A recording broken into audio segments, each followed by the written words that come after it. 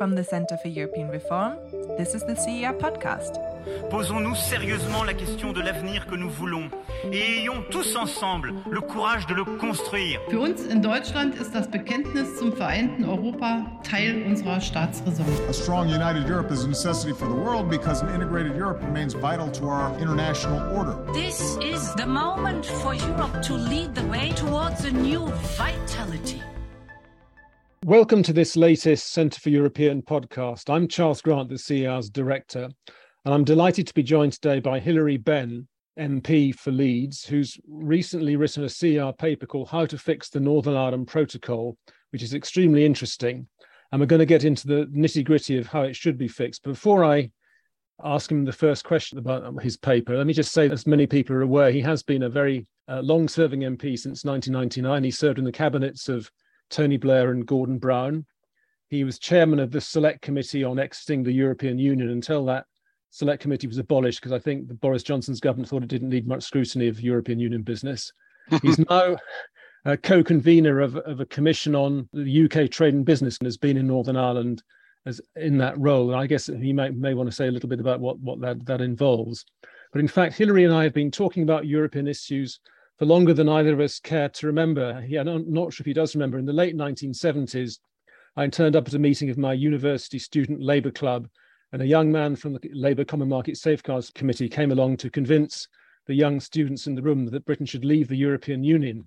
His name is Hilary Benn. He failed to convince me that Britain should leave the European Union, but I did think his arguments were rather good, particularly on the common agricultural policy. And I did wonder if he might be right after all, but I didn't change my mind that the EU was a good idea. He did change his mind subsequently, I'm glad to say, which is why he supported Remain in the referendum campaign. So we have been having these conversations for a number of decades, but delighted to have another conversation today with Hilary Benn. Hilary, perhaps we could start off by just a word on why you wanted to write this paper for us. What was it about this protocol that's so extremely important? Why does it matter? Why do we have to fix the Northern Ireland Protocol? Because the current failure to fix it, the standoff, the frankly terrible relations there are between the European Union and the British government, is preventing us from moving on and addressing, following the referendum result and our exit from the EU, what I think is the new big question, which is, what should a different economic and political relationship between the UK and the EU look like? Because we've left, we're out of the single market and the customs union, but that doesn't mean that we can't find ways of working and trading together with each other more effectively. And Brexit is having an adverse impact on the British economy. We need to take steps to fix it, but you have to get Brexit politics out of the way before that can begin. And for that to happen, you've got to get the Northern Ireland Protocol sorted. That's the first reason. The second reason is the institutions of Northern Ireland are not functioning. And given the huge importance of the Belfast Good Friday Agreement, which created those institutions, we really ought to be concerned that they are not operating at the moment, because the DUP has chosen not to take part because they object to the way in which the protocol has been implemented and might be implemented in future. So for me, those are the two big reasons why we need to sort this out. And heavens, if you can negotiate the Belfast Good Friday Agreement in all of its complexity, requiring all that political commitment and ingenuity and patient diplomacy, you're not telling me we can't sort out trading arrangements between GB, Northern Ireland and the Republic. Well, obviously, Boris Johnson's government claimed that the protocol needed to be changed, and Liz Truss's government, as far as I'm aware, the new government says more or less the same thing. They don't like it at all, yet it was, of course, signed by Boris Johnson himself less than 3 years ago. What is the British problem with it, Hilary? Why does the British government, having signed this thing, now think it needs to be changed? And obviously that leads on to the question of why the DUP in Northern Ireland is so hostile to it. What is their problem? Principally that the protocol was indeed signed by the British government. So the problem from the EU's point of view is Britain signed a deal which it now wants to renege on by introducing the Northern Ireland Protocol Bill. And the protocol identified the problem and said, we need to agree between us what are the goods at risk, having arrived in Northern Ireland, of then moving on to the Republic of Ireland. But that was never defined. And what has transpired is that the degree of checks is more than was, I think, expected by some in the British government, although if you look at the Treasury paper that was published at the time, they were very clear in their own minds about what it would mean. And the nature of some of those checks, for example, Northern Ireland growers can't buy seed potatoes from their traditional suppliers in Scotland. Will there need to be customs declarations on parcels sent from Leeds to Belfast, which is from one part of the United Kingdom to another, and lots of other things? And the DUP have decided that this represents a threat to Northern Ireland's place in the United Kingdom, because Northern Ireland is being treated separately and differently. Although everybody knew that if Brexit went ahead, there would be a problem in Northern Ireland, because the only thing, Charles, as you know, all parties agreed on was whatever happens, there can be no checks on the border between Northern Ireland and the Republic. No infrastructure, no people, no checkpoints, none of that. And therefore, the question is, how do you resolve the dilemma that Northern Ireland would otherwise not be in the single market, in the customs union, the Republic would, but you've got a border with no checks. And the Northern Ireland Protocol was an attempt to be the answer by saying, well, in effect, we'll have to do the checks in the Irish Sea. So that is why there is a difficulty. And the argument now is about how many checks do you need? What actually is the risk? How do you identify goods that will remain in Northern Ireland where there should be no need for checks at all, I would argue, because they're not at risk of entering the EU single market? And how do you identify goods that are going to move onwards? And it's going to require compromise and diplomacy to sort this out. And the EU has recognized there's a problem. Maroš Šefčovič, the commissioner in charge, has proposed a reduced level of checks compared to what would normally apply to a third country border. The trouble is, compared with the grace periods which we have at the moment, when the protocol was implemented, both sides recognized, well, we've only just reached this agreement, people need time to prepare. So there was a period of grace periods, which the British government has extended. And if you introduce Maroš Šefčovič's proposals now, they would result in more checks than we have today, and that is not going to bring the DUP back into power sharing government. Well, given the difficulties that the protocol is creating for the governance of Northern Ireland, and indeed, as you pointed in your paper, for potentially for British businesses trying to send goods from Great Britain to Northern Ireland, why isn't the EU more willing to just rewrite the protocol or make some changes? Or why isn't it more willing to go further than it's gone? What's stopping the EU moving towards the British and solving this one? Well, it's a really good question, Charles. I think principally because the border that doesn't exist between Northern Ireland and the Republic is the external border of the European Union. And never before has the EU put responsibility for checking that goods that cross that border comply with the rules of the single market to a third party, i.e. the government of the United Kingdom. So for them, there's an issue of principle. We need to check goods coming that way, just as we would check them arriving at a port in Marseille or Athens. I think that's the first reason. The second point to make, however, is that the EU has showed some flexibility. For example, early on, if the full EU rules had been applied to medicines travelling from Great Britain to Northern Ireland, then unless they had been certified by the European Medicines Agency, they wouldn't be allowed to come in.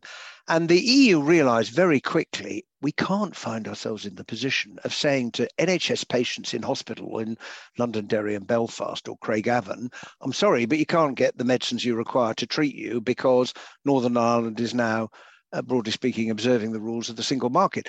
So they changed European law to deal with that problem. And the argument I've put to Maroš Šefčovič, and I put in the paper, is if you can show flexibility over that question, then why is it not possible to show flexibility over a number of these other questions so that we can find a way of making the protocol work? Remembering, of course, that the protocol puts Northern Ireland and its businesses in a fantastically advantageous position, because unlike the rest of the United Kingdom, businesses in Northern Ireland sell, of course, to the rest of the UK, but they also have access to a single market of 450 million people. And that is hugely beneficial to the future of the Northern Ireland economy once people are absolutely certain that the protocol is here to stay. We'll come on in a minute, Hilary, to what kind of compromise we might look for to solve this problem. But I think that's the point to make first, is if there's no compromise, it's really quite serious, because so long as this remains a festering sore, the non-implementation of the Northern Ireland Protocol, the EU has said it's really not willing to do anything else for the British. It's blocked Britain joining the Horizon Science Programme. It's blocked Britain's participation in the Copernicus satellite system. It's stopped cooperation on energy links between our two energy markets. And it's stopping a whole load of things. I think from the British point of view, they have a strong self-interest in trying to sort this out, rather than allowing things to degenerate into a trade war. You mentioned the Northern Ireland Protocol bill, which I guess may be held up in the House of Lords, assuming it goes to the Lords later in the year. But if the UK does move ahead with that bill, which allows the British government to override and dispense with parts of the protocol, as the EU would see it in breach of international law, then that'll be a significant escalation from the EU's point of view. Equally, something else the British government could do is invoke Article 16 of the existing protocol, which basically says if there's a distortion to economics and trade and society, then the one or other party can call for parts of the protocol to be suspended, and you get into a long negotiation with the other side. That would be seen as a provocation by the EU as well. I think a bit less of a provocation than the use of the Northern Ireland Protocol bill. So it's really very important we do try and resolve these problems, but trying to be more positive, Hilary, what would be your main points to both sides on how to achieve a compromise? Perhaps starting with the UK, what should the UK be doing to try and sort this problem out? Well, the first thing should be to drop the Northern Ireland Protocol bill, because in effect what it does is give British ministers the power to pull apart the Northern Ireland Protocol itself and decide what bits are going to apply and which bits won't. And the EU looks at that and says, come off it. You signed this, you agreed it. This is an international treaty. You can't unilaterally destroy it. And it damages, in my view, the United Kingdom's reputation in the rest of the world, because other people look at Britain and say, oh, is this now a country which won't honour its international obligations? So I think that's the first essential step, because ultimately it could result in Northern Ireland being pushed out of the single market. Now, the economic consequences for Northern Ireland would be significant, because it would lose the advantages I was talking about a moment ago. And who knows, maybe another party in Northern Ireland would then say, well, we're not taking part in the power sharing arrangements because you've taken away from us the great advantage, economic advantage that the protocol gave us, which is why the majority of businesses in Northern Ireland are in favour of it. I think that's the first thing. The second thing is that the UK has to show that it wants to reach an agreement, because there is a strongly held view in the EU that when Boris Johnson was Prime Minister, he just wanted to prolong a punch-up with the EU over matters to do with Brexit, because he thought it was politically beneficial to him. So the government has to show to the EU that it is serious about wanting an agreement and will honour an agreement if it is reached, because the EU side says, we give a bit, the UK says thank you, and then they say, but that's not enough, we want some more. So the fundamental missing ingredient at the moment, Charles, is trust. There is no trust, particularly on the side of the EU when it looks at Britain. And you can only put that in place by taking steps bit by bit to find a pragmatic way forward. On the EU side, they have to recognise, in my view, that they must move further beyond the proposals that Maros Sefcovic has put forward. And I think, in fairness to the EU, they do now understand why the absence of power sharing in Northern Ireland is a major political problem. This is now a political problem that requires a political solution to what is an economic matter, how you regulate trade between GB and Northern Ireland. It would help enormously if we could have a veterinary agreement, what's called an SPS agreement. The standoff there is the EU side says it's got to be, in the jargon, dynamic alignment. In other words, every time we change our laws to do with food safety, you've got to promise to implement them in full in the UK without having any say, as opposed to an equivalence agreement where both sides say, you know what, we've broadly got the same approach. We may do it slightly differently. And of course, the EU has an equivalent agreement with New Zealand.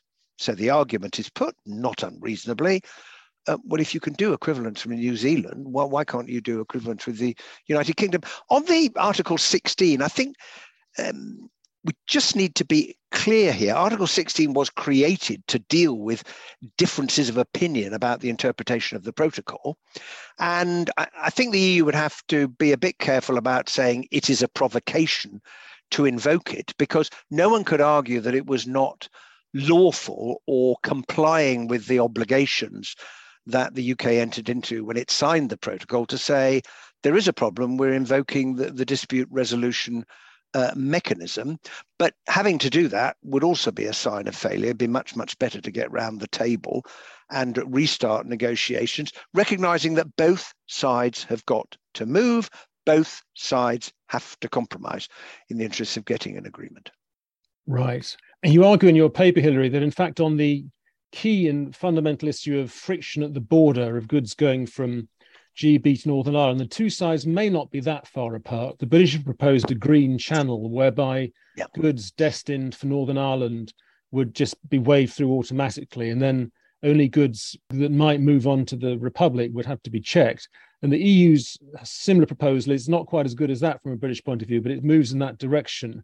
So you argue they're not a million miles apart on the border, but where you also point out there are other, perhaps in some respects, more difficult problems: governance, VAT, state aid, which it's quite harder to see how they can compromise on. Would you just like to say briefly why these other issues are so difficult?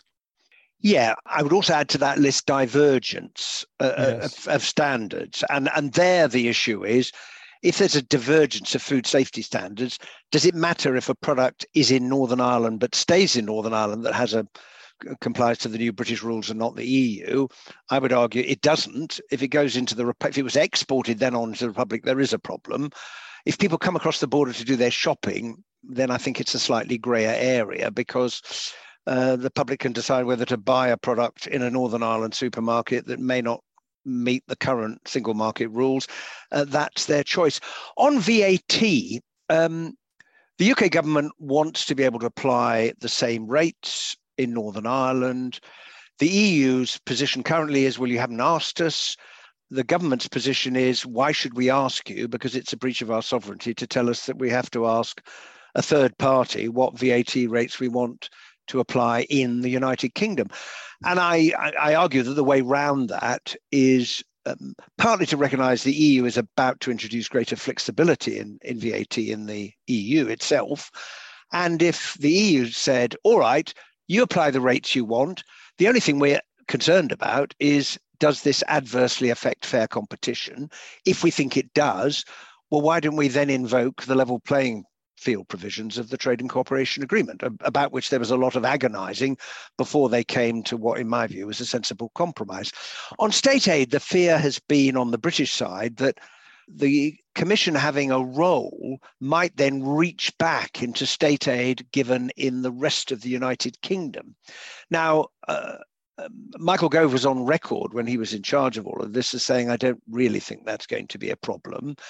And I don't quite understand why the government has made it an issue, because let's see in due course whether there is anything to worry about. And other EU member states seem to be able to give state aid in a variety of forms without falling foul of the Commission. And I say sometimes the way to deal with the problem is not to make an issue of it. On the governance, there's an issue of principle here. Of course, if you are going to ask the question, what are the rules of the single market? The only people you can go and ask in the end are the Court of Justice, because they are the guardians of the treaty and the rules. How those rules are then applied to the particular circumstances in Northern Ireland is a separate question, as the Commission changing the law on medicines demonstrated. And then there's a broader point of principle. The UK government says there is no other trade agreement in the world between two parties where the court of one party governs disputes about the application of the agreement. If we had a trade agreement with the United States, which we're not going to have in the near future, we would not agree to the Supreme Court of the United States being the ultimate arbiter. So there is an issue of principle there. I think there is some tweaking you could do to the protocol itself to help you through that. And of course, the government didn't raise these problems at the beginning when they signed the protocol. They only added VAT, state aid, and the Court of Justice later on, which makes it a bit more complicated. But I'm convinced that with political will on both sides, you can find a way through those as well. Yes, I think my own humble advice to the British government would be focus on the practical difficulties, focus on the issues that create problems for businesses in Great Britain and Northern Ireland, like the friction at the borders, for which we do need an agreement on plant and animal health. We do need some sort of green channel system. But if you talk to the businesses in Northern Ireland, they say they're not particularly concerned about the Court of Justice or VAT or state aid. They are not focused on those issues. I think the British government risks being ideological and focusing on sovereignty issues at the expense of the practical issues that really matter. So I do hope they focus on the practicalities and find some ability to compromise on the other issues, the sovereignty issues. To conclude, Hilary, what about, we now have a new government led by Liz Truss. Obviously, because of the sad passing of the Queen, politics has been suspended for a while, during which time we're recording this podcast.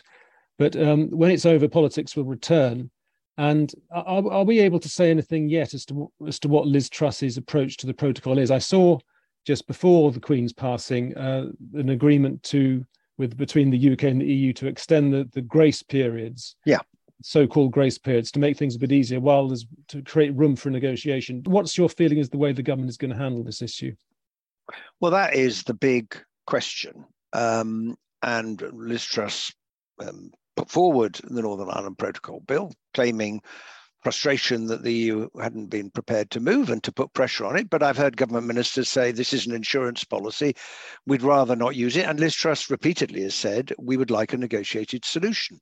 So I think the question is, the new government, prepared to sit down and work its way through the things that you and I have just been discussing? Because I sense on the EU side, they too see the problem, and whatever their frustration, whatever their lack of trust, they would like to get it sorted as well. We have a war in Europe, we have economic crisis, we have energy prices, and we can't get on to a better relationship because of sensible things being held hostage to this crisis. You mentioned Horizon Copernicus and other things. And I hope desperately that as the new Prime Minister, Liz Truss will make this possible, and not bringing the bill back would be an important sign. However, the other side of this is the DUP, because the question that nobody really knows the answer to is, what will it take to allow the DUP to say, well, we've got something here, we have changed the arrangements, we've made progress, it is now sufficient for us to return to the power sharing arrangement. So there's a two-sided negotiation, but both sides are having an eye on the DUP, who in the end will determine whether a negotiated outcome works or not to break the deadlock in Northern Ireland itself. But why don't we just get going and try? And do you think Joe Biden will have some influence on what happens? Because he's due to meet Liz Truss when he comes over for the funeral. And when he had a phone call with Liz Truss last week, earlier in the funeral, the White House reported that he had urged the British government to go out of its way to try and find a compromise and negotiate a settlement of the Northern Ireland Protocol issues. Do you think the Americans have some influence on this? I do, because it's been very clear for quite some time, and ultimately it's Congress that has the say. There is no prospect of a trade agreement between the United Kingdom and the United States. And remember, Boris Johnson promised this, the great benefit of Brexit. 6 years on, it's no further forward, because that won't happen while there remains a dispute between the UK and the EU over Northern Ireland, and it has an impact on the effective working of the Belfast Good Friday Agreement, which is the most important negotiated agreement in the UK in my political lifetime. And I think that message, I'm sure, has been conveyed. It has been conveyed previously. Congress, Nancy Pelosi as Speaker, and I'm sure the Americans will be saying that too in private. And that, I hope, will be a powerful incentive for the British government to realise they'd gone down the wrong road, go back to the table, and for the Commission also to make further proposals that enable us to reach a pragmatic compromise, because that's what I long for, so we can get on to things which are much, much more important than this. I totally endorse that, Hilary. I think those of us who hope for a more constructive and fruitful UK-EU relationship must hope that both sides can find a way of compromising on the protocol. Your paper certainly points them in some very good directions, I believe. I would say everybody should download this short paper from the CR website, How to Fix the Northern Ireland Protocol, by Hilary Benn. Thank you very much, Hilary, for the paper, and keep working with us at the CR, and very nice to talk to you again. Thanks so much. It's been a great pleasure, Charles. Goodbye. Thank you for listening to the CER podcast. If you have any feedback for us or want to leave suggestions for a future episode, then you can find us on Twitter at CER_EU.